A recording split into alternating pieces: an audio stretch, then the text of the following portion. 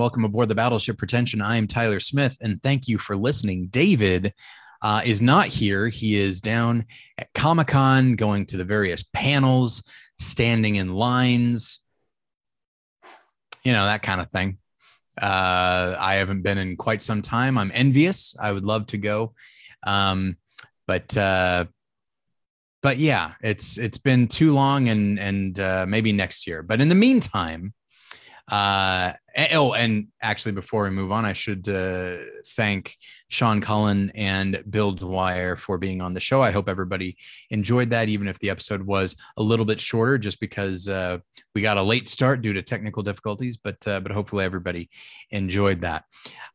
So as of today, or as for today, we have a guest that is an old friend of mine.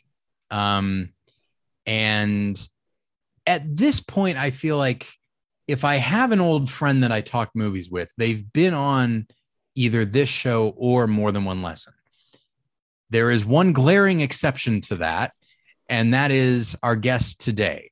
I met him in Chicago. We've kept up since then. We've traveled multiple times. We've trotted the globe since then. We've acted together. He is a master of the French horn. That's what I think. And his name is Scott Cupper. Scott, how you doing? Good. How are you? I'm doing all right. Good. So, thank you so much for being here.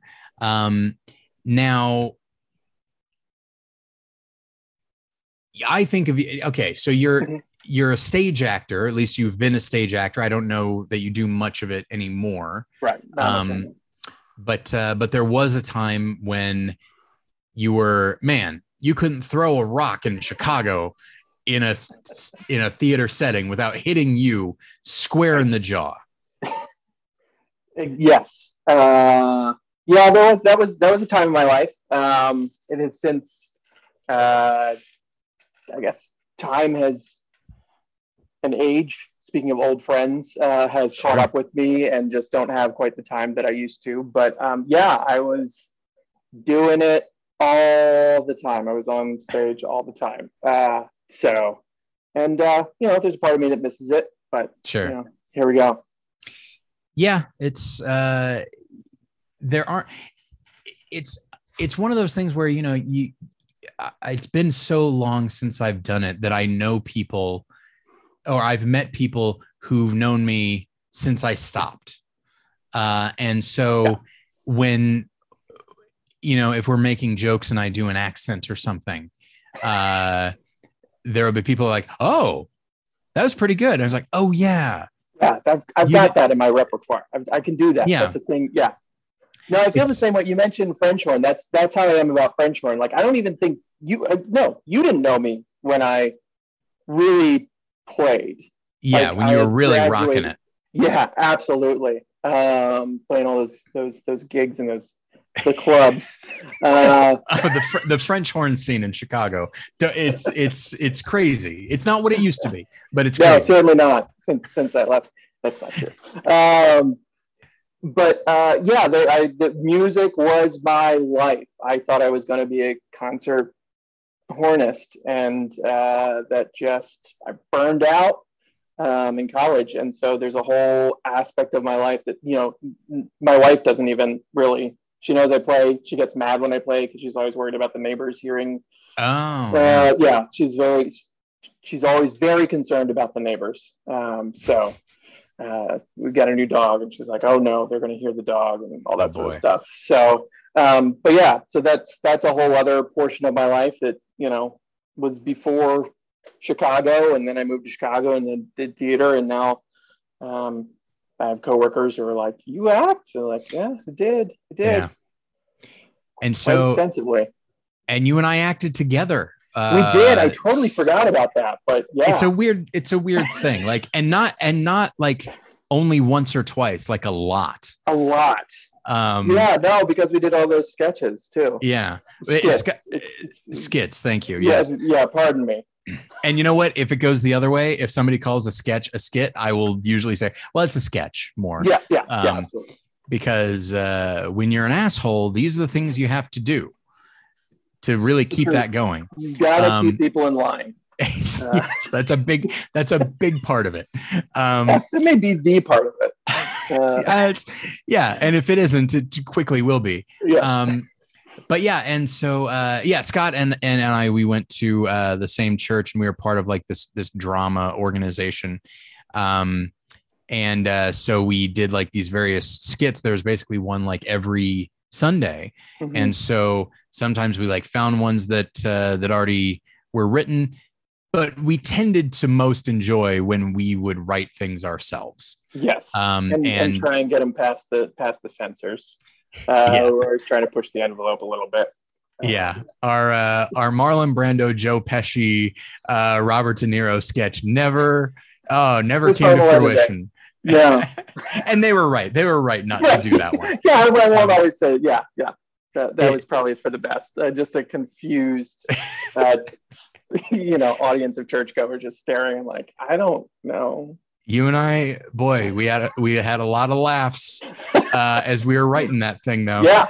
Because it was rooted in the idea that like there was you, me, and this other guy, Jim. You could do a De Niro, I could do a Brando, and he could do a Pesci. And it's like, that's what we've got. What can we do? And we essentially decided that like Marlon Brando is just going to say the most ridiculous things. And so like there was this one moment where he's talking about how much he loves Rod Steiger, and he saw that man pick a daisy once, and it was the most beautiful thing he'd ever seen. I believe that was you. I think you're the one who decided that pick a daisy is like just the height of beauty for Marlon Brando. But anyway, so yeah, it's nice to reminisce about those days. But that's not what we're here to talk about. I hope not, because it's probably going to alienate more people. That's the idea. Oh, okay. Sorry. It's been 801 episodes. If they are not alienated by now, they are in it to win it. Wow. Yeah. It is crazy that it's taken. I don't blame you at all. Like it's 800 episodes, and I listened from the get-go. You sure did. That is a lot of commitment. A lot more about me than I know about you. Well, that's true. Just that's generally true for most people. That's true. You do keep things pretty close to the chest. Yes. But I've done a lot of listening, and so just at 801 is just congrats, I guess is what I'm trying to say. Thank you so much. It's. I remember I was texting with someone the other day, and they hadn't a friend, and they hadn't listened to the show. And I said, well, I've got, and they said, I'm interested. And I said like, oh, well, I've got good news for you. There are thousands of hours for you to hear. And that's probably true, because each episode is not only an hour. We don't have a solid 800 hours. Some of them are 4 hours, so it's, so there's a lot to draw from. And certainly I'll say thank you to everybody who's listened. Really, even whether you started at the beginning like Scott, or you watched you started listening, maybe 2 or 3 years ago, that's fine too. So we appreciate all of our listeners. And we did want to tell everyone that that we do have a Patreon. We've talked about it before, but frankly, I'm often very proud of the stuff that we do on the Patreon. I feel like it really is a nice supplement to the show. So if you like the show, I think you will really like the Patreon as well. It's just, there's a new episode every week. It's usually about 45 minutes. And there are different tiers in which you can subscribe. There's the Swabby tier, where you pay $2 a month and you get one of those episodes. There's the Petty Officer tier, where you get every episode, specifically the audio. Then there's the Admiral tier, where you get the audio and you get the video if you want to see David and I sitting and talking, which apparently some people do. So good for you. It's not that visually dynamic. I do actively find myself, Scott, I feel like, again, as an actor, specifically a stage actor, I feel like you could appreciate this. when we are doing the Patreons, and I know that there's a camera going on, I do instinctively gesticulate more because I feel like I need to make it visually interesting. Absolutely. So, that makes sense. But my version of cheating out to the audience, I guess. But anyway. Hands in frame. Yeah, just always like in that, what was it? Talladega Nights. Talladega Nights. I don't know what to do with my hands. Yeah, and they just slowly rise into frame. Oh, it's the best. Talladega Nights being a movie that, if I recall, as a 2006 movie, if I recall correctly, that was like your favorite movie of that year, at least for a time. You really loved it, and I can't blame you. It's very good. Yeah, I like, they came out at the perfect time. I think both for me and for where the biopic was at that time. Mm-hmm. I haven't seen Walk Hard. I think that came out afterwards. Yeah, I think 2007, 2008. Yeah, but I think so. The way I've heard people talk about Walk Hard is that it eventually becomes its own, like it lampoons itself so much that it becomes like actually a heartfelt. Like Talladega Nights it lampoons, but is able to be ridiculous through to the end credits. And I was so sick of. I have always hated formulaic. I learned to hate the Hardy Boys early because I was like, each chapter is going to end on a cliffhanger. Yeah. And they're going to solve the case. Great. As soon as I figured that out, like I hated Wile E. Coyote and the Roadrunner. I was just smart enough. This is me. I was just smart enough to understand the formula, but not sophisticated enough to understand that was part of it. But like, so I just like, there was a long period of time where I was just like, wow. I hate this. I know what's going to happen. Boo. Like, yeah. And so what a sad childhood you must have had. Do you realize how much shit for kids is based on a formula? Yeah, no, I couldn't handle it. I never wanted to, even in my personal life, I'll find like if I develop like a catchphrase or something that people know me for, like eventually I'll just turn my back on it and like, nope, that's been going too long. I can't do that. Gotta keep them guessing. You're like that character from Adaptation, where when he finds himself like falling in love with something too much, he just completely turns on it. I am curious though, what is a catchphrase in your life, in your real life? I really haven't had one recently, but this is going to be, I'm so sorry, everyone. This is going to sound insufferable, but throughout college, before you knew me, Tyler, mm-hmm. I would say fare thee well when I. Oh yes, I remember. I remember that being an occasional thing. Yes, yes. It was occasional. I just grew out of it. I was just like, nope, it's time to move on. Well, also, here we go. I made decisions, and I've always made decisions in my life. Like mm-hmm. I apparently stopped sucking my thumb because I decided I shouldn't anymore. No one told me to. And then one of the biggest decisions in my life was, I don't know, I was very young. I remember walking up my stairs and looking like out the window and thinking, you know what, it's going to be easier for me if I go along with my parents than go against them. And that has like set the course for my entire life from that moment, for better and for worse. But as a parent, I will say, on one hand, I would love if the kids just decided one day to do that. On the other hand, I would be terrified that they just like, they could just as easily decide. I think murder is the thing to do today. Sure. Yeah. There's absolutely the flip side of that. Thankfully for my parents and everyone involved, I chose good over evil. You're choosing life every day. I like the idea of your parents walking into your room at age 5 and they see like a big list, a big board with like pros and cons of thumb sucking, and it's like, oh, there's more cons. I can't do this. Let's hope he comes out on the right side of this one.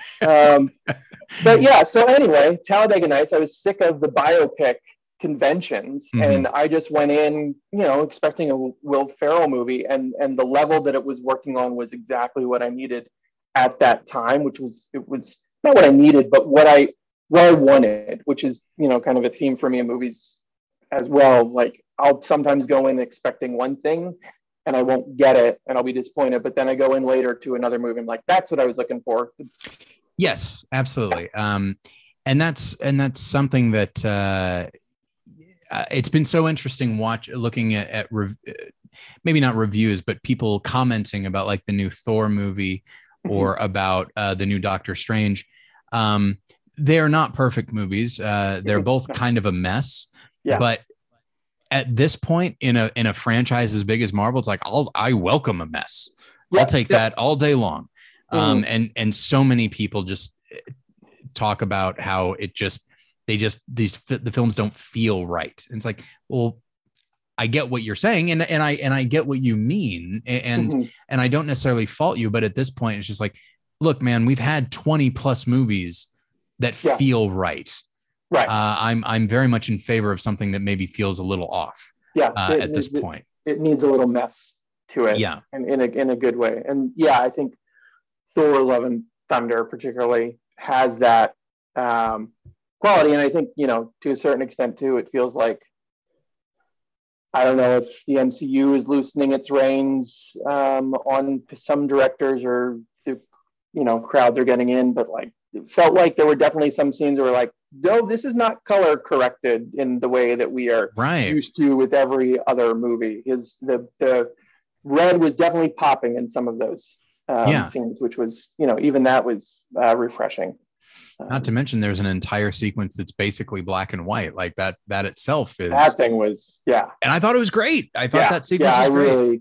I really enjoyed that. That was a surprise. When they went to black and white, I was like, it felt like an excuse. Sure. But it's always what you do with it. It's always what you do with it. And he found a way to make it, really, really interesting. And the size of that, whatever that was, the moon, the planet, or whatever, I also think played well into it. Yes. You could see it felt very much, it also felt like it pulled from video games. Like it felt chaotic in the sense that I've tried to play Super Smash Brothers and it overwhelms me. But it kind of had that sense of like, there's so much, I can see everything and it's all going on, which was exciting as well. There was a chaos to it that, again, I think was, to your point, was refreshing. And so I'm going to try and sort of transition into our topic, because I'd thrown it out to you like, hey, what would you like to talk about? And you were very generous and came up with a lot of different topics, which I always appreciate. Not everybody does that. And one of the things that there were a couple different options in regards to the concept of a classic. Movies that were considered classics and now they're not. And in that definition, we're not merely talking about movies that are of a certain age. It's movies that are part of the discussion, that sort of thing. God, I hate when I go to like Hulu and I look at I don't go there anymore. When they just do classics, I'm like, oh, everything that's black and white or like from the 1950s and before drives me up a wall. Just like, no. And then Netflix would do it, maybe not so much anymore, but I remember kind of the early days of Netflix streaming, their classic section. It was clearly, there was an algorithm. It's like, was it made before 1980? Done. It's just like Jaws was there. It's like, and I recognize that Jaws is not a new movie by any stretch of the imagination. And people would consider it a classic in the sense of the word that we're talking about, but that is not what they were doing in that instance. It really was just 70s and earlier. It's like anything before Star Wars. But yeah, so the reason that I wanted to transition based on what we were just talking about, which is, when a movie is a classic, it is considered a classic. And so it's part of that conversation, like that it's seen as a vital film in sort of the annals of film history and film discussion. And then it sort of falls out of that. I wanted to talk about that first, because I do think that often what happens is movies that are classics, there's a certain originality to them. And then over time, we all just got used to it.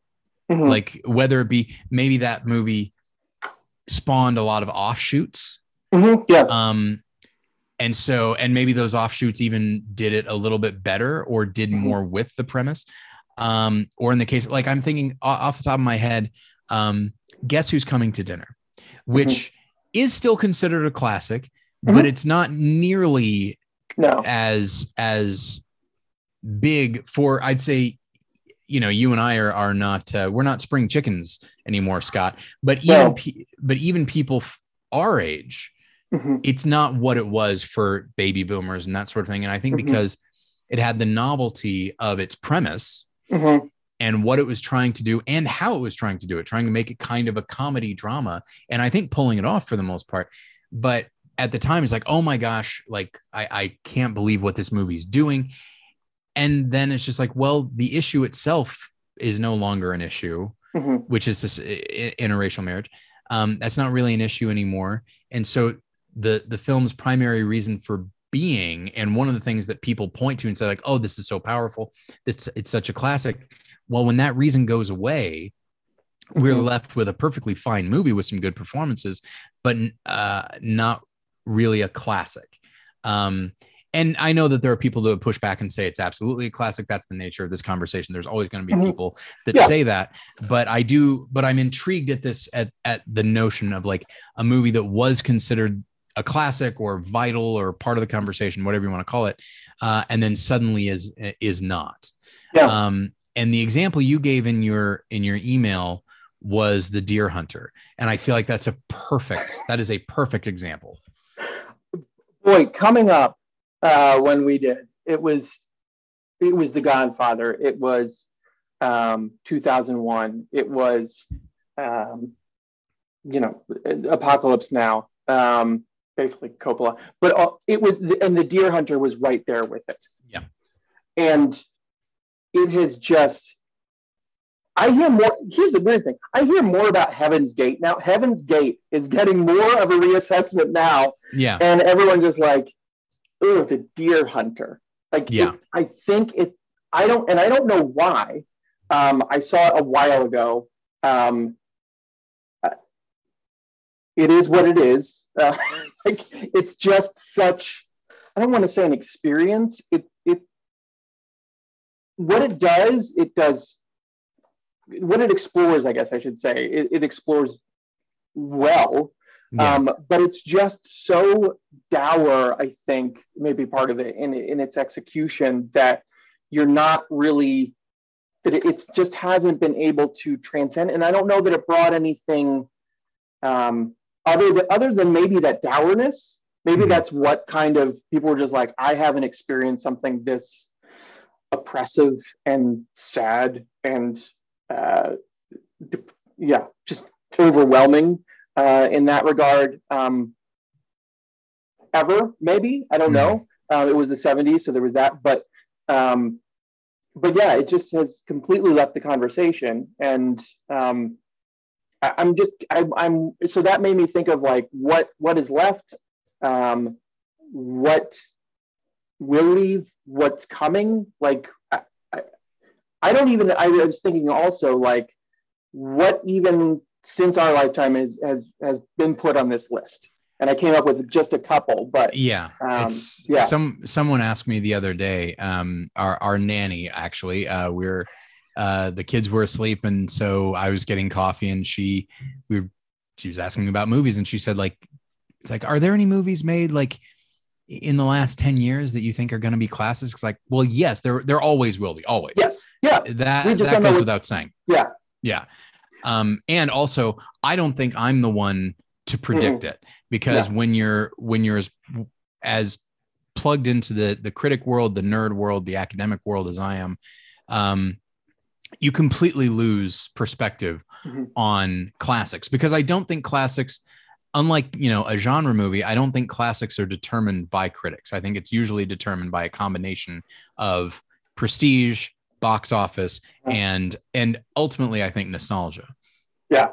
Well, yeah, there's certainly those nostalgia ones, which I hope we'll get to. But yeah, I feel like there's several ways and several tiers of classics, because I think for the same thing, I always tried to, like, when I was deep into music school, I was like, man, Schumann is so important as a composer. And I'm like, no one thinks about Robert Schumann outside of like music school. And Right. no one really knows what he brought and like the evolutionary steps that he made in terms of music and all that sort of stuff that I learned about music school. I was like, wow, he's so important. He's right up there. I'm like, no, yes, but no. He's not Beethoven. He's not Bach. He's not Mozart.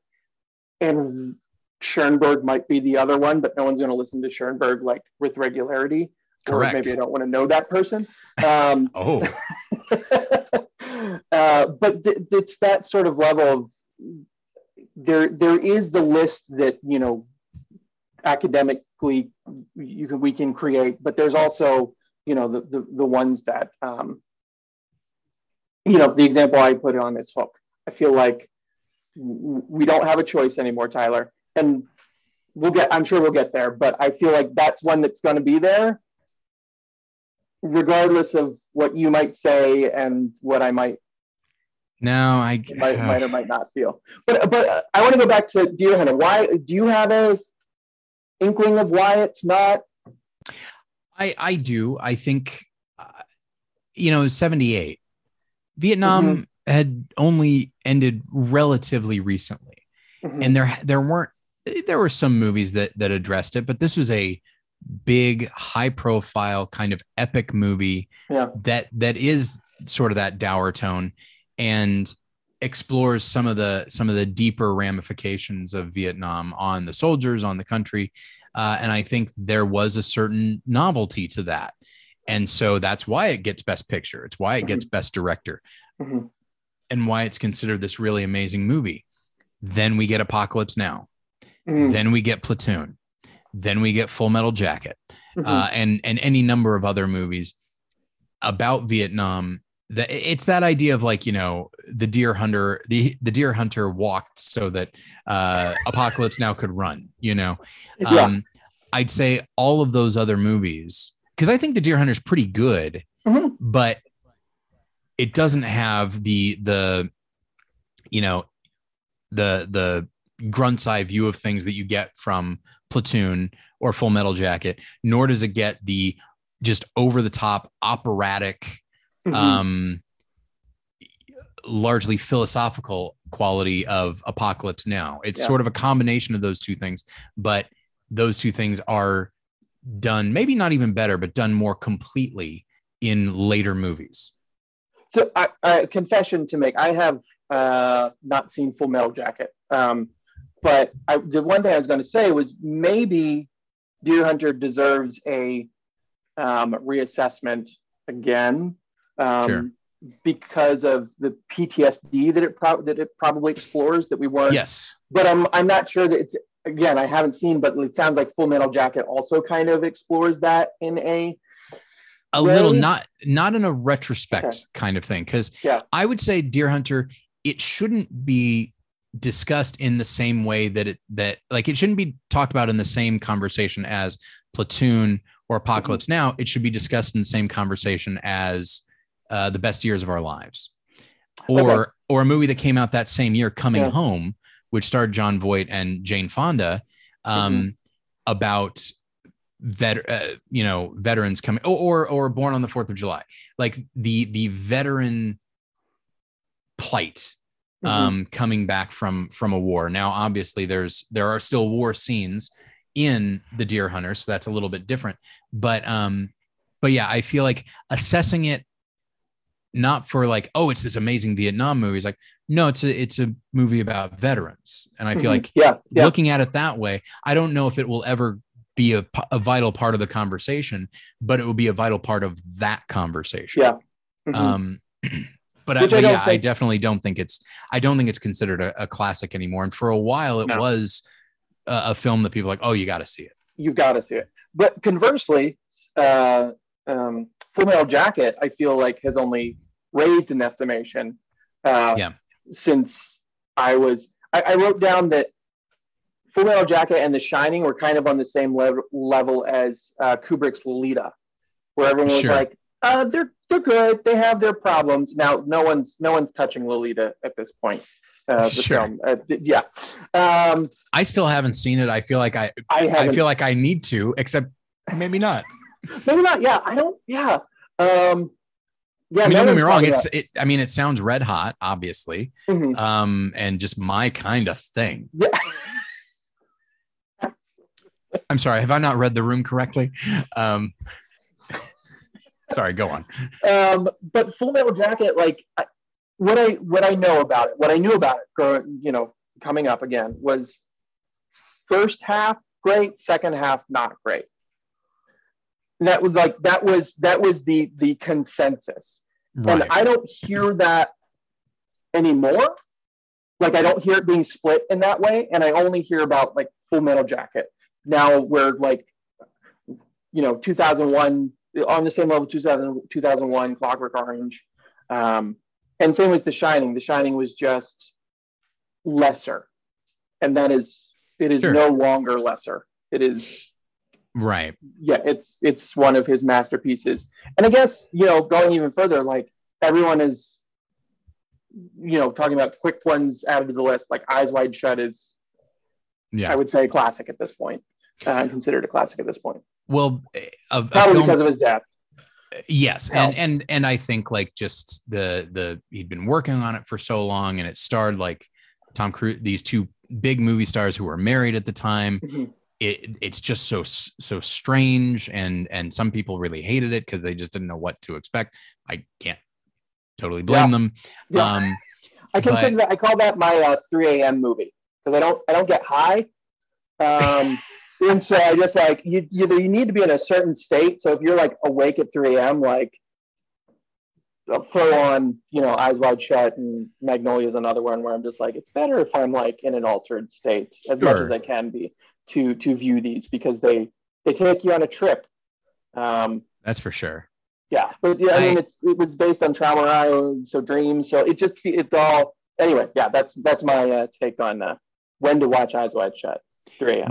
Now I have not seen it since the theater, so that's that's 23 years since I last saw it. I was 17 at the time. I loved it, but I think I'd probably have a deeper appreciation for it now.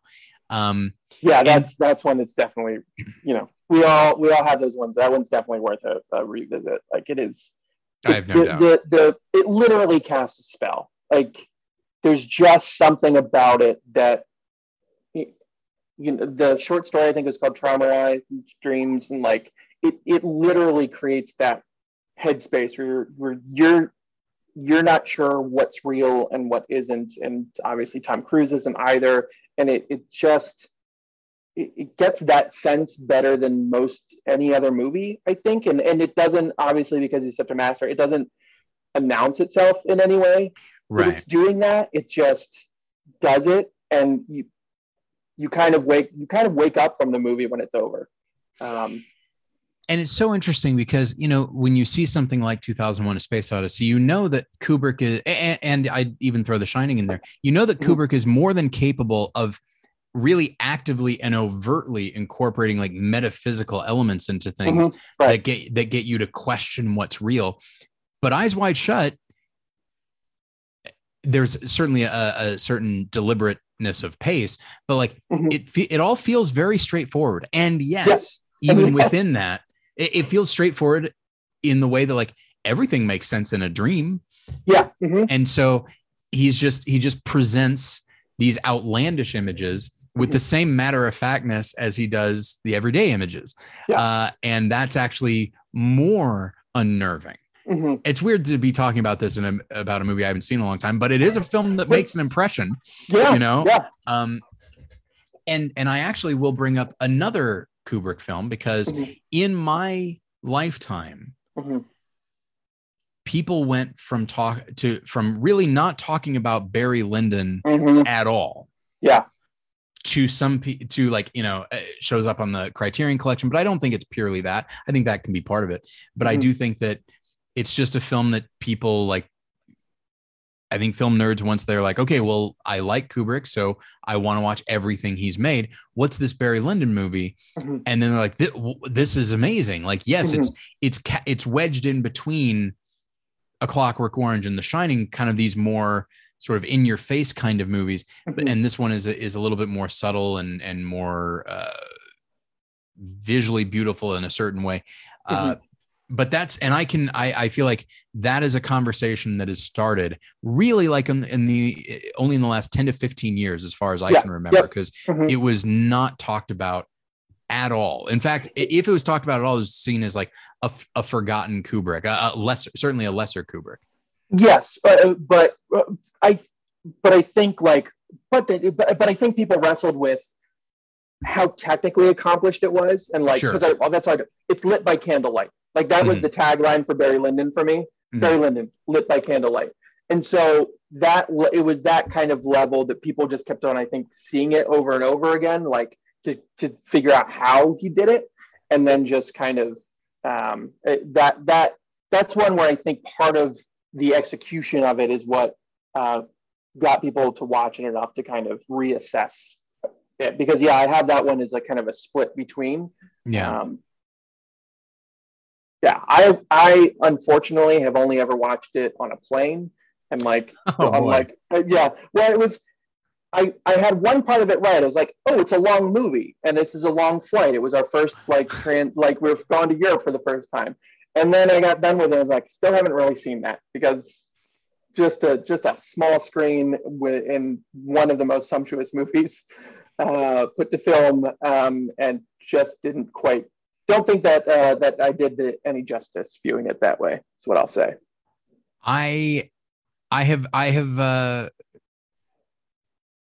I've adopted that mentality from time to time, not in a while, where it's like, hey, I'm on a long flight.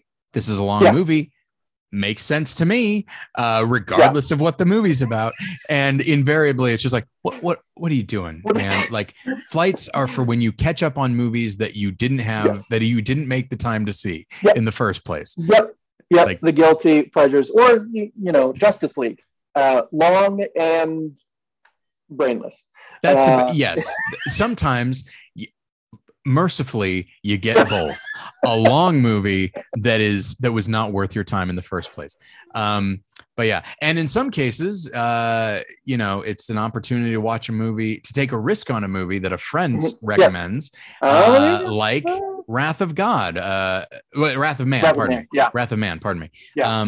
A film that I saw only because you recommended it, and I wound up liking it quite a bit. It's a great, and this is probably damning with faint praise, it's a great plane movie, but I do feel like I probably would have enjoyed it in the theater as well. Yeah, that's one. I think I'm putting that up there with like The Departed. For play, like I never watched Departed in my house. Like it's almost a rule for me. Like if it's available for download on any of my streaming services, and I'm traveling soon, I will download The Departed, knowing that if I just don't want to pay attention to anything, I can always put that on. Fascinating. And I think the Wrath of Man is also now up there, even though it's not fun. But it is somehow, like, anyway, I don't want to get sidetracked on. That's a tough one. It's not fun. And yet, like, it's a very serious tone. Oh man. And yet somehow, it's a lot of fun to watch. That was what got me about it. I was just like, this is very, very serious. Like, it's biblical in how it goes about itself, which is not something I think to describe Guy Ritchie ever. But for this one, it works. But yeah. You're talking about the director of Aladdin, I think. I think he made that one. I don't remember. Yeah. Okay. Those one-offs when you get someone doing the hired gun type thing just always boggle my mind. But yeah. All right. So I have a couple other that reassessed, going different directions. Okay. Or maybe just popped up. Gone with the Wind, I feel like, is kind of what you were talking about at the top, is a movie that kind of did what it did and did it well and did it larger than anyone had ever seen before. But now I think we have to question, like, is it representing everything in a way that's useful for society at large? And if not, then is there something else we can point to that can teach us the same lessons in terms of scope and filmmaking? And the answer is yes, there's tons. Yeah. Lawrence of Arabia would be one that I would think would much better, top to bottom. And so I think, but kind of jumping to the other point, I in my email, I also talked about, I think there's critical, popular, and cultural classics. And I think Gone with the Wind is like a cultural classic. Like, if you haven't seen Gone with the Wind to this day, you should. Like, that's where the culture is. Like, that's like the culture's decided this is a movie. Basically, the culture decided this is a movie. See this. And doesn't ask questions after that. So I'm currently teaching for a program that is what's been referred to as a study tour, where high school students from other countries come into Los Angeles for like a week or two, and they like take, like, the first half of the day is spent taking a class about filmmaking, about history of film. That's what I do. I teach that class. And then in the afternoons, they go on an excursion. They go to visit a film studio or something like that. And today was my first day this year doing it. I do it every summer when there's, when people are allowed to fly to other countries. And I was talking about Gone with the Wind. I was talking about that and Wizard of Oz. Essentially, I was just talking about 1939 and just sort of the idea that you had big movies that were being made in color before color was really like that viable of a thing. So, and I showed a clip from Gone with the Wind, and one of my students who is from Poland raised his hand, and he said that Gone with the Wind is like the favorite movie of both of his grandfathers. Like, he specifically phrased it that way. And so it's like, okay, so that's a generational thing. Like, his grandfathers are probably, given his age, they're probably in their 60s or 70s. So they're still older. So it's still a vital thing for them. But that goes into the cultural classic thing that, like, I have no doubt that his grandfathers told him, if it's enough that he remembers that, right, they've probably talked about it a lot. And it's Gone with the Wind, Casablanca, Citizen Kane. There are a handful where it's like, look, you've got to see it. Yeah. And it's not a guarantee that people will like it, but it's like, this is, like you said, this is what a movie is. So get to it. Right. I do think that there's a lot of vitality to just the sheer scope of Gone with the Wind. But yeah, I would say it's similar to like Ben-Hur. Like, these were the epic movies. Right. They won Best Picture. They made a ton of money. They got lots of Oscars. And then probably more so Gone with the Wind. Yes, there's the sort of the socio-political and cultural conversations to be had around it. But as a movie, I think that one has endured a little bit more than Ben-Hur. Ben-Hur, because it's first off, it's great. Ben-Hur is a great movie, but it's part of this sword and sandal tradition that was there was like, it was such a movie of its time. And outside of Gladiator, we kind of moved away from that. And I think that got sort of thrown out. But for a long time, Ben-Hur, it's a classic. You got to see it. And I don't, even amongst film people who are completists, I don't really hear anybody saying that Ben-Hur is a movie you've got to see. Yeah, I think it's Gone with the Wind because of its age. Sure. Like 1939. And then it's Lawrence of Arabia. And then, God help us, maybe Gladiator. Maybe. I don't know. I can't. I have to recuse myself from speaking about Ridley Scott outside of Alien. Yes. Yes. This is my Will Patton correlation. I came around. Well, I didn't really come around on Will Patton. It's more that he, I think, became a more interesting actor as he got older. But yeah, no, it's this is. I'm excited that we headed down this path because for as long as I have known you, you have had mixed feelings at best about Ridley Scott. It really started here. And I caught up to you, by the way. I think I'm with you. Okay. I did. What was his most recent? The Last Duel. Okay. 90% on board. Okay. Again, I just think I can't believe we're talking about this. I just think he can't contain himself when it comes to violence and gore. Like, he just needs to show it. And that has it's always taken me out of it in most of his movies. And because he wants to be, and maybe he wants to be so high-minded, and he often is, but then he'll just like come in, and that's why I prefer, God rest his soul, Tony, because Tony knew who he was. Yes. Tony was like, this is what I do. I do it well. I move on to the next one. And some are better than others. But Ridley has this high-minded sense of himself and what he's doing. And then this like B-movie, stuff comes in. I'm just like, ugh, can we just not? And there were a couple of moments in like the literally the last duel where I was just like, do we need that? Do we need to see his teeth grinding on the sword or the spear? I forget what it was. Wait, really? Like, yes. I still haven't seen it. Oh, I'm sorry. It's like, and again, it's actually, most of it's very, very good. He has that, because again, I think Alien is a perfect movie. That's a classic. All right, let's just put that down there. But there was a control that he had over tone and everything else that I just feel like he lost interest in. Like, he was an artist. I don't know what medium he worked in, but he was like a visual artist of some sort. And he was bringing that to his films. And I just feel like he lost that. And anyway, yes, that's my Ridley Scott rant.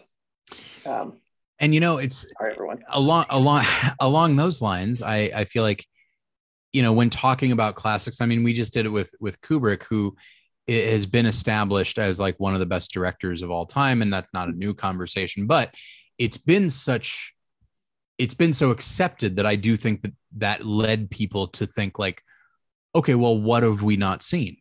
Or what have we not watched in a while? And maybe we can reassess. And so somebody like a Ridley Scott, who I've always seen as something of a kind of a journeyman director, honestly, the fact that he could do The Last Duel and House of Gucci in the same year. And it's like, I didn't see The Last Duel, but I did see House of Gucci. And as far as I can tell, they're very different. And that he can do sort of these sort of high-minded films and then turn around and do very crowd-pleasing movies like The Martian. The Martian is a very good movie. Again, I love The Martian. The Martian is up there. There's that one scene where he has to stitch himself up. And and it's that's what I'm talking about. It's like, in other movies it comes in too strongly and ruins it. But I love The Martian. I always forget that that's him. I do love that movie. Yeah. We tend to forget when a movie is done by a journeyman. Like, there are movies like that movie Body of Lies with DiCaprio and Russell Crowe. And it's just like, I was thinking about it the other day, like, oh yeah. Like, I forgot that he made it. But yeah. And so, but along those lines, I wanted to go back and talk about Alien, because when I was growing up, and in fact, this is a conversation that was kind of sort of had last week on the podcast. The conversation, even so much so that like in a movie book that I owned, it was like Entertainment Weekly's like top 100 movies, like in each genre or category. And then they would give like a little like half paragraph, like blurb, not about the story, but about sort of what its inclusion on the list. And under like sci-fi or horror sci-fi, both Alien and Aliens were on that list. And Aliens was ranked higher. And in the description, they said like, this is an instance of a movie that leaves its predecessor in the cinematic dust. Whoa. And I remember also having one of those giant thick books of like movie reviews. It was like the HBO guide to movies. And it was, I mean, it was huge for me, honestly. And that's the kind of like,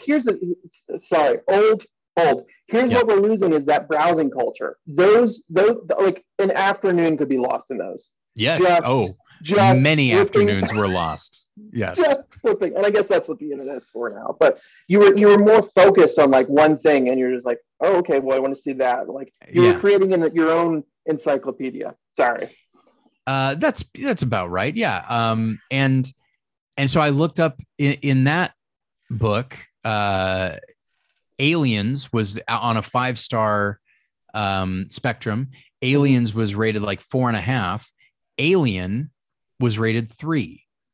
And the person who wrote it. So these are two separate things that I read. And in the book, it said like the film really is a very beautiful version of like an Agatha Christie story of, and then there were none.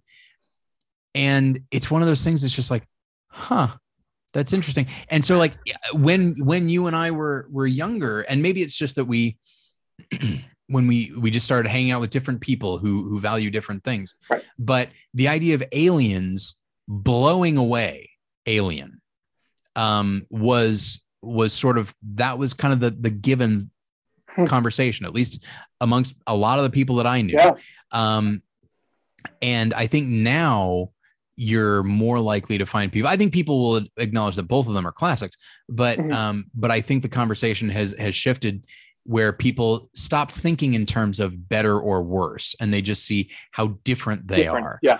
But that they also, and in doing so, what they're essentially doing is appreciating Alien for what it actually is, instead of a much more crowd-pleasing, rollicking kind of movie like Aliens. That's not a terrible description of, likening it to an Agatha Christie novel. It's actually it's kind of great. But I think that's one of the things that I've had to come, I don't want to say, well, I'm going to say it because I don't know, but to grips with is just like, sometimes it's the simple act of execution and how well something is executed that moves it up or down. And I think Alien also has this rich text. That was one of the, I read an article about it, and that was one of the first articles that really like taught me like, okay, there can be to really analyze movies. And they were talking about how much it is from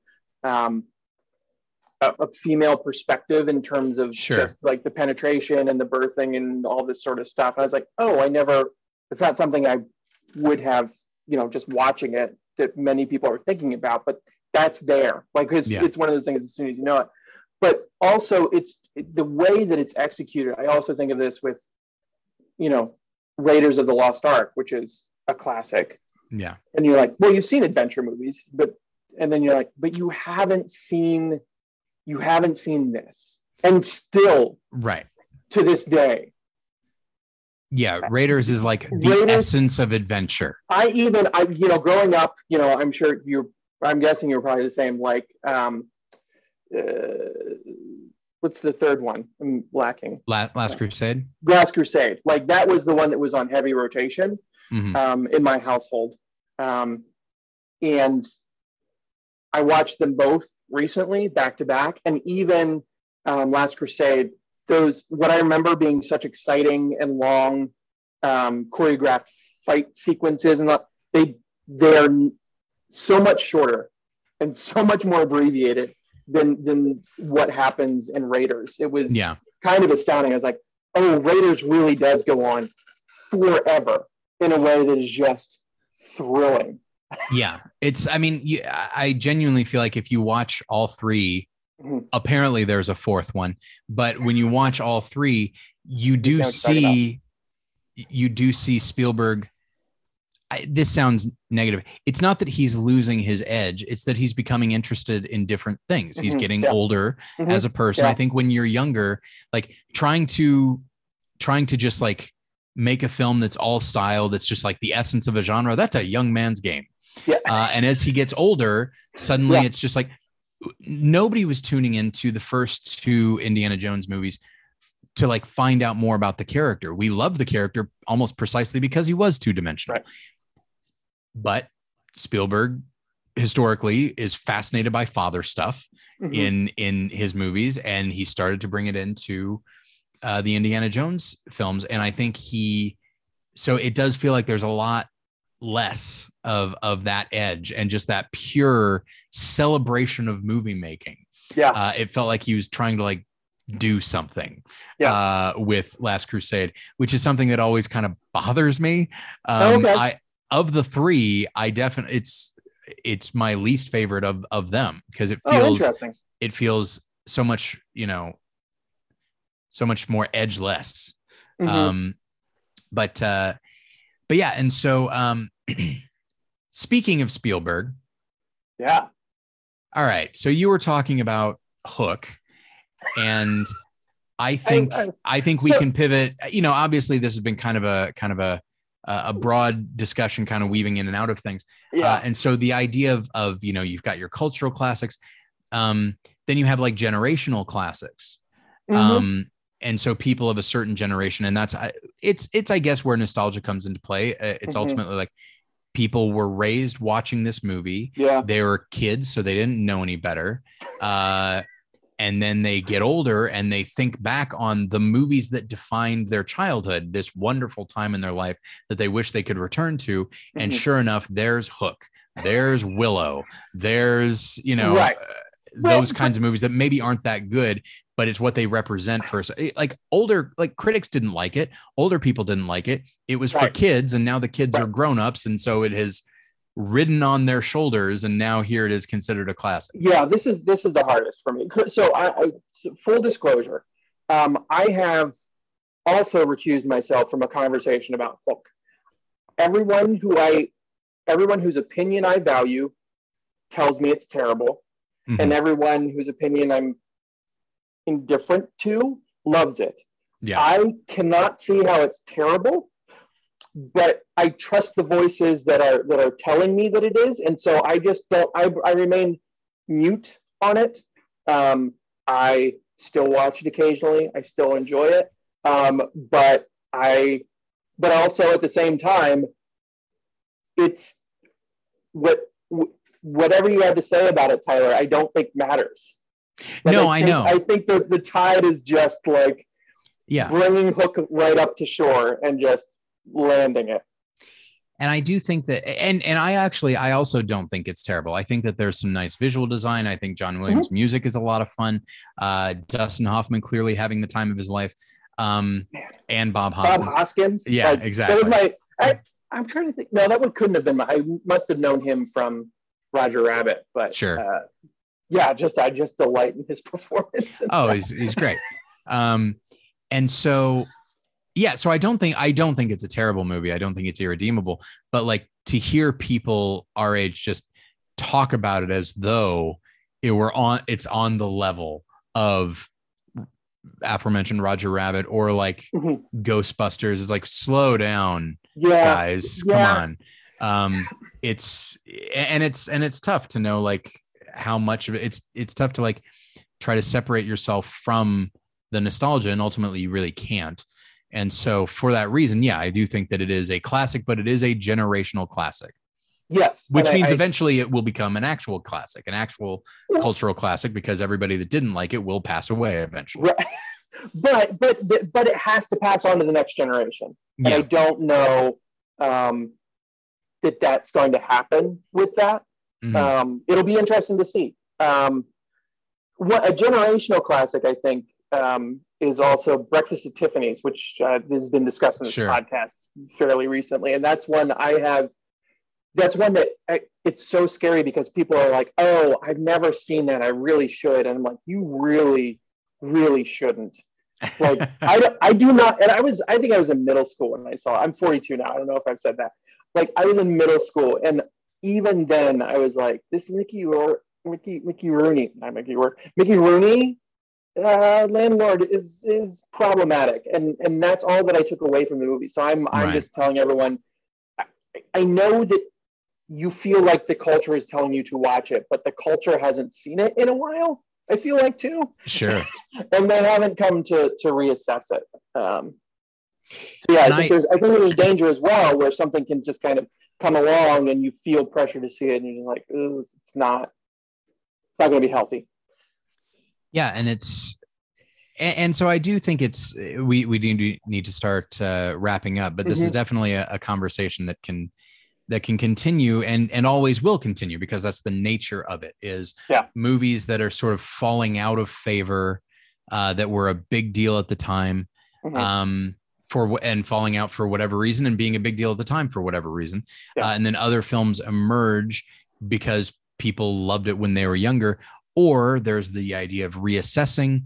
And so then there's just the fun parlor game of what movies in the last 10 years do we think will be considered classics?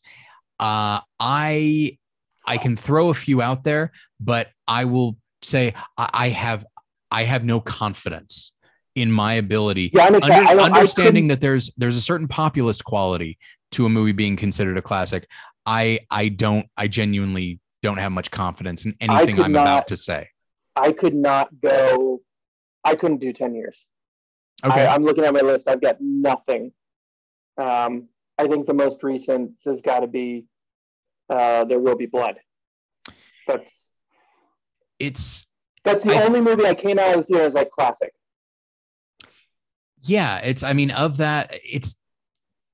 think The Dark Knight is going to be considered a classic. Yes, partially because it's seen as sort of the height of an emerging genre that like every movie afterwards is like, all right, are we as good as The Dark Knight? No. Okay, well, we'll just do what we can. Not to suggest that I think The Dark Knight is a perfect movie, but I think it came out at a specific time. Yeah. And it was a specific kind of good that I think people really remember that a certain way. And it's probably because of the book that we put out, the 101 Best Movies of the 2010s, that does get me a little bit more tuned in to the last decade.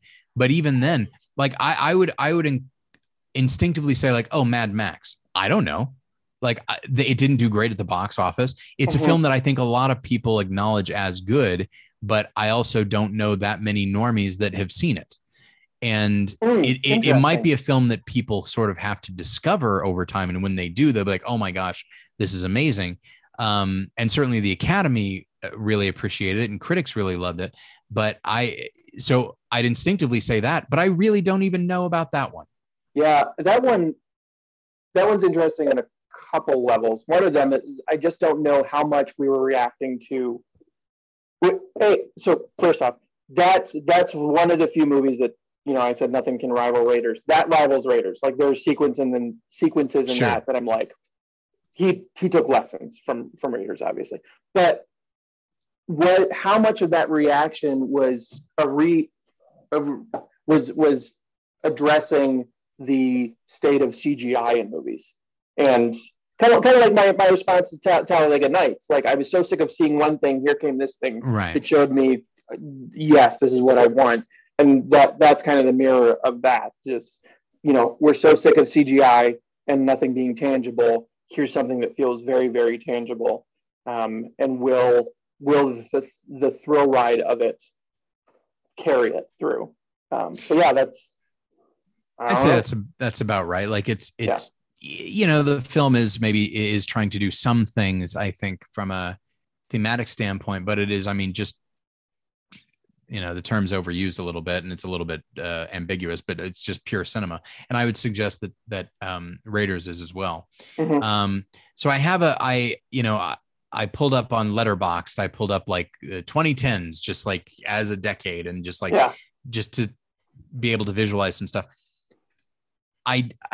And again, I really have no idea, but Whiplash is a movie that comes up a lot. I had that too. I know, and I love it. I love it so much. Yeah. I'm not confident in that love. It just hit so many pleasure points, and that's instantaneous. My guard goes up. Like, can I enjoy something this much and have it be? I mean, the answer sometimes is yes, but I wrestle with it.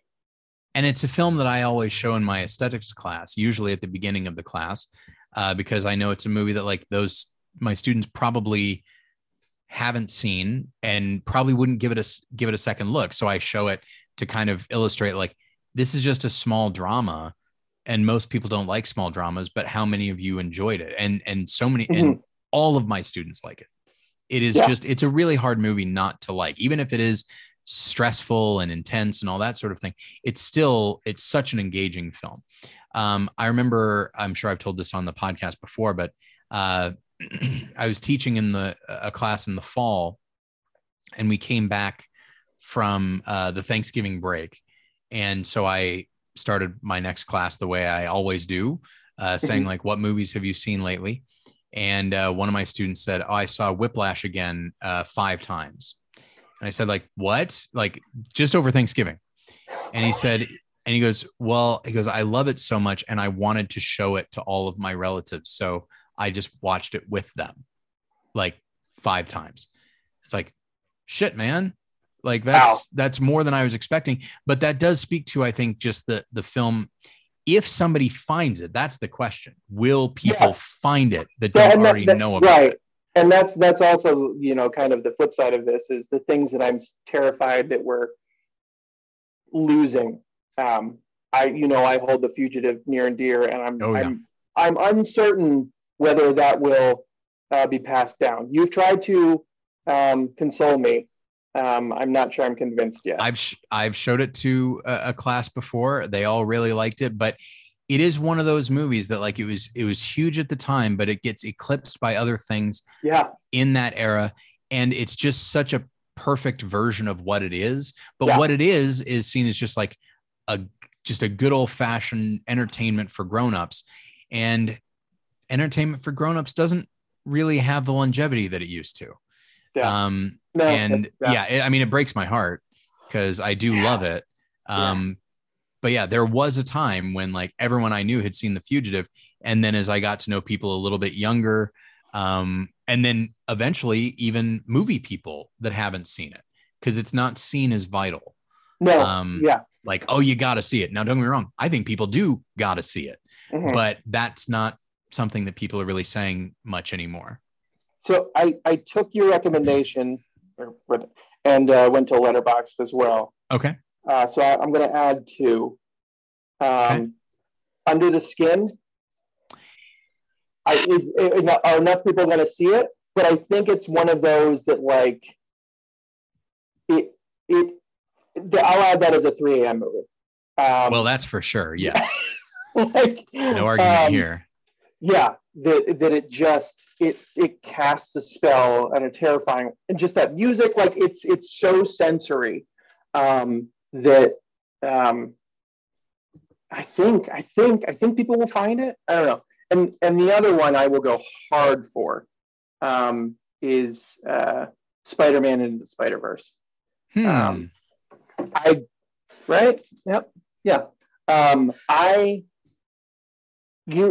Again, for things I hold dear, I held Roger Ebert very dear. Yes. He was the voice that a lot of frustration with a lot of critics was, reading the reader. I understand Jonathan Rosenbaum, new movies in and out.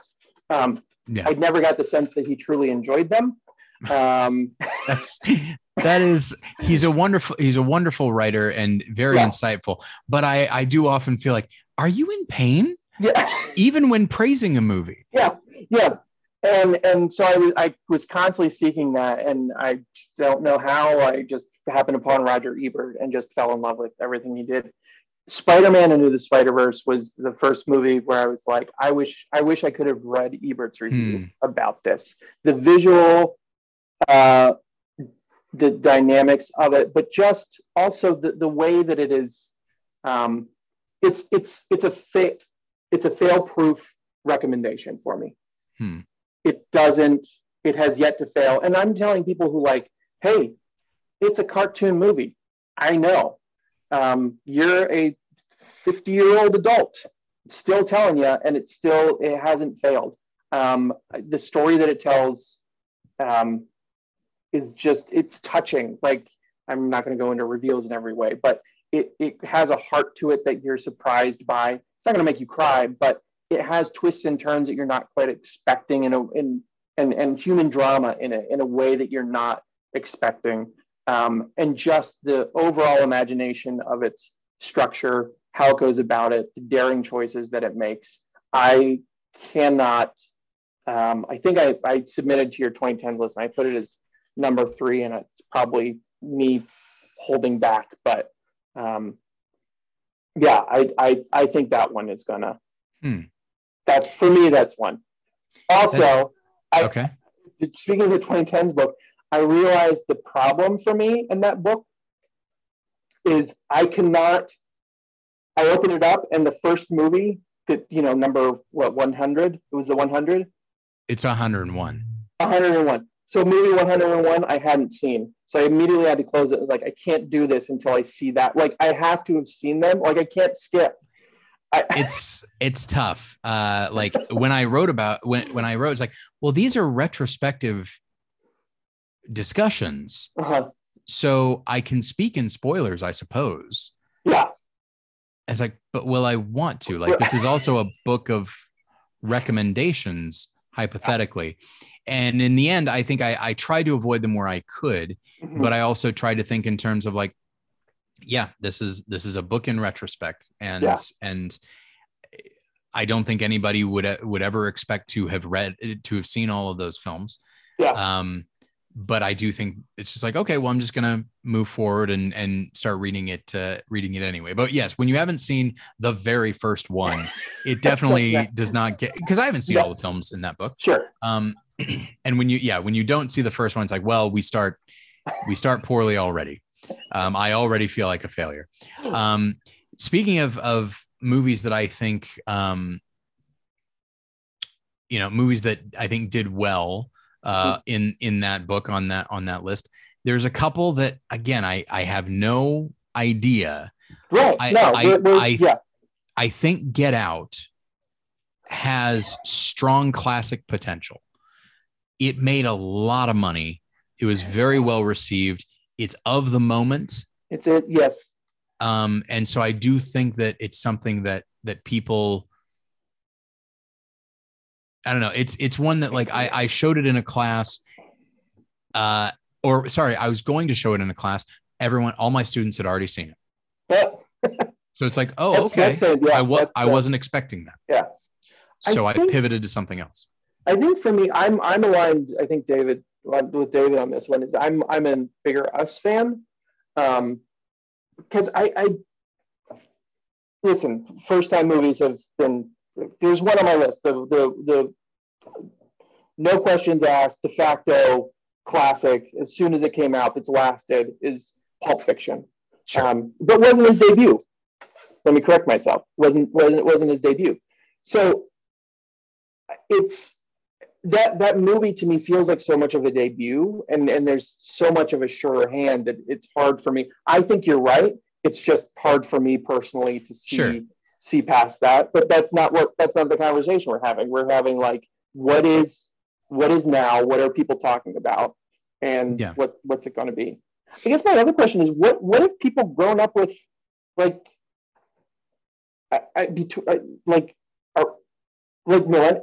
don't know. I'm like a Zennial, or I'm like a between. Like, yeah. With us, it was the 1970s. Like, what did people grow up with who were like 10 years younger than us? Was it still this? Like, is it still The Godfather? Is that still? It can't be. Like, what are the ones that people were like pointing to and like, well, these are the classics. Like, we just listed them off because it was easy, because it was like what you came up with. Yeah. You carried these movies with you throughout your life, and you checked them off the boxes as you saw them, and the ones that you didn't, you still hold tremendous guilt over, et cetera, et cetera. But what are those for? That's the big question for me. I do think that it's a difficult thing, because when you get into generations, film going, what films got made, and then the films that everyone went to see changed right about the time we were born. You're a few years older than me, but still, like, it's honestly like, Jaws and Star Wars, and then Raiders and E.T., like, they all kicked off this Cameron, Zemeckis, Spielberg, Lucas era in American filmmaking, and suddenly, and shortly thereafter, you've got the PG-13 rating, and suddenly the idea of, if a film's going to do well, we should rate it PG-13. So everything starts to be aimed at a slightly younger demographic, and sometimes a dramatically younger demographic. and movies aren't really made with adults in mind exclusively anymore. So you and I, you know, we think of something like Hook or Clue. I like Hulk, but I didn't grow up with it. But like Hook or Clue or Willow or Roger Rabbit, or whatever, these are all movies aimed at a younger audience.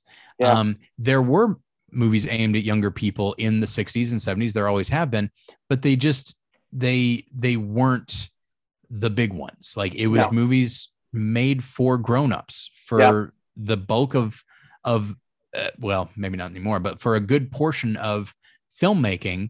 And then honestly, it was like bigger budget, special effects, PG-13 rating, blockbuster mentality, which happened when we were younger. And I think we were probably the first, maybe not the first generation, the first, I'd say probably people born in the early 70s and were like maybe 8, 9, 10, 11 in the 80s. They were the ones that really appreciated that. You and I sort of watched this stuff, or at least I did watch this stuff on video.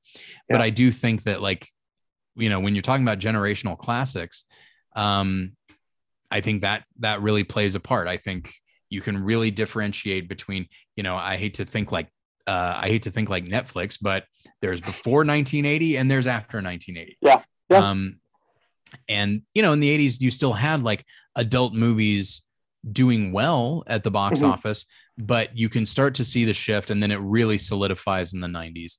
And then really just goes completely off the rails in the 2000s and 2010s, as far as like the movies that do well and the movies that the studios are really behind and that sort of thing. So I will say one that I'll answer my own question. There's one that I think is, and it's Jurassic Park. Oh, sure. Somebody on your, I hadn't thought of that. And then you were talking with somebody on Battleship Retention. I was just like, oh, wow. I didn't realize that was going to be so seminal. Yes. Like, I was like, great. I saw that. That was fantastic. But like, I didn't carry it with me in a way that people now are, which I've had to do my own reassessment of it. And like, yep, that's another great one by Spielberg. And I think, honestly, that's one where, I mean, it was a big deal at the time, and I think a lot of people really loved it. But that's one, I would say, similar to Jaws, speaking of Spielberg, where there were sequels, and all the sequels managed to do was affirm how good the first one was. Right. Yeah. And so it's just like, well, shit, man. Like, okay, that this first one was, I guess, a fluke, because even Spielberg couldn't make a good Jurassic Park sequel. No, he couldn't. Yeah, exactly. And I do think that is a way. So I guess let's look at it this way, going sort of back to where we started. The Deer Hunter is a movie that was doing stuff people hadn't really seen before. And then other movies came along and did similar things in a more intriguing way.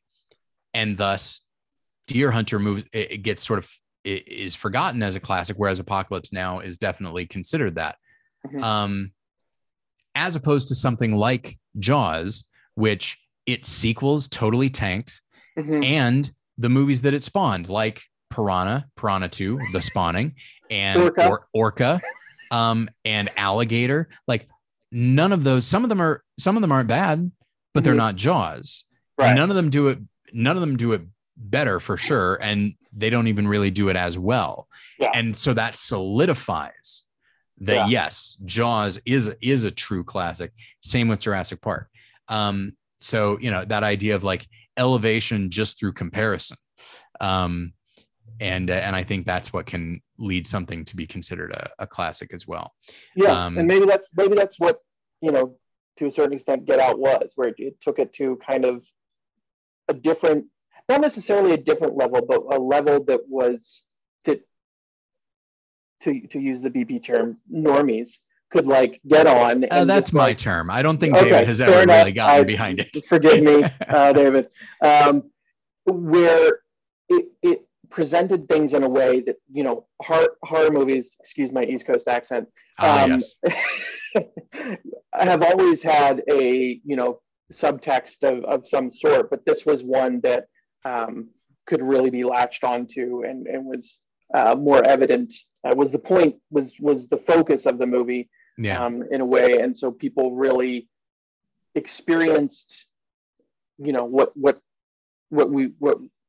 critics have been talking about in terms of horror movies for a while finally came into the public consciousness and elevated in a way that, I want to say you're right. It's going to be there, and we'll see. Yeah, and the only way we could say, yeah, the only way to really know is to like time warp 10 years, 20 years from now. But even then, the people that we will know will mostly be people our own age, or at least within a few years of us. And we'll be talking about Get Out and Spider-Man Into the Spider-Verse and Parasite and Whiplash. Like, we'll be talking about that. And so it really means like we have to also be paying attention to what younger people are talking about. Because ultimately, like, a movie is only a classic if it's just carried down and accepted as a classic through the ages. Yeah, I think one of the things of growing older is, you have to acknowledge you no longer have a voice in the conversation. You can, chime in and, bring what you have, but you also have to continue to be curious and to learn from, whether you went hooked there or not. Like, it's there it is, and you just accept it and learn what it is and learn something from what people are taking from the movies that we might have written off. And as frustrated as I am at the notion of Hook being considered a classic, I would say I am more frustrated at Tombstone being considered a classic. I'm alone in this. I don't know anybody of our generation who doesn't love Tombstone. I've given it so many chances at various times in my life, outside of some good performances. I'd say specifically Val Kilmer. There's nothing, that movie does nothing for me.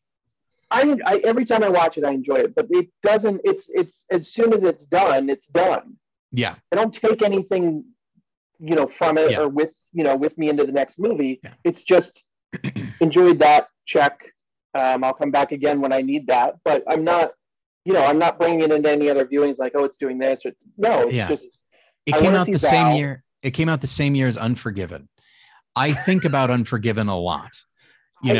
Tombstone is the height of Western disposability for me. Yes. Yeah. Man, Unforgiven. That's one I've got to watch again. That is a crafted movie from every, and I'm not a huge Eastwood fan. But he's hit and miss. Yeah, that one, everything. I think he's a very literal director. It is a very literary script, and so so he was able to. The script, I guess I should say, is very straightforward, and so he was able to. It aligned with what he brings to it, and then also the depth of the script, and that's when I got to go back to. That one I've seen many times. It never disappoints. It only ever grows in my when I see it. But anyway, so we'll go ahead and leave it there. As I said, this is really just the beginning of a conversation. Those of you listening, undoubtedly you have examples of movies that were considered classics and maybe aren't anymore, or movies that you think will be considered classics, or films that have been reassessed and are deemed like worth remembering. You're welcome to incorporate those, into the comment section. But yeah, in the meantime, Scott, sorry, I forgot to do the whole spiel. David usually does the ending, where you can find us at battleshippretension.com. You can find David on Twitter at Davey Pretension. You can find me on Twitter at Tyler Pretension.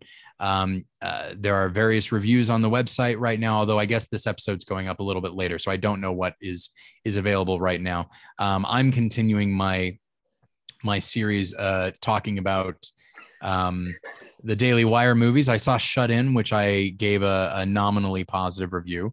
And I think by the time, you know what, I'll say this, and it'll light a fire under me to actually do it. By the time you're hearing this, there should be a review of their Western, speaking of Westerns, called Terror on the Prairie, which is a title I hate, because you just call it The Prairie, guys. Come on. Terror on the Prairie. It's like the two words are too similar. You're inspiring. You're inviting me to say Terry on the Prairie or Terror on the Prairie. All right. Sure. And the 100% Roll Juror. It's the first thing I thought of when I saw that stupid ass title. But you know, I'll say this: as of recording, I'm like 40 minutes in. It's not bad. It's not bad. Yeah.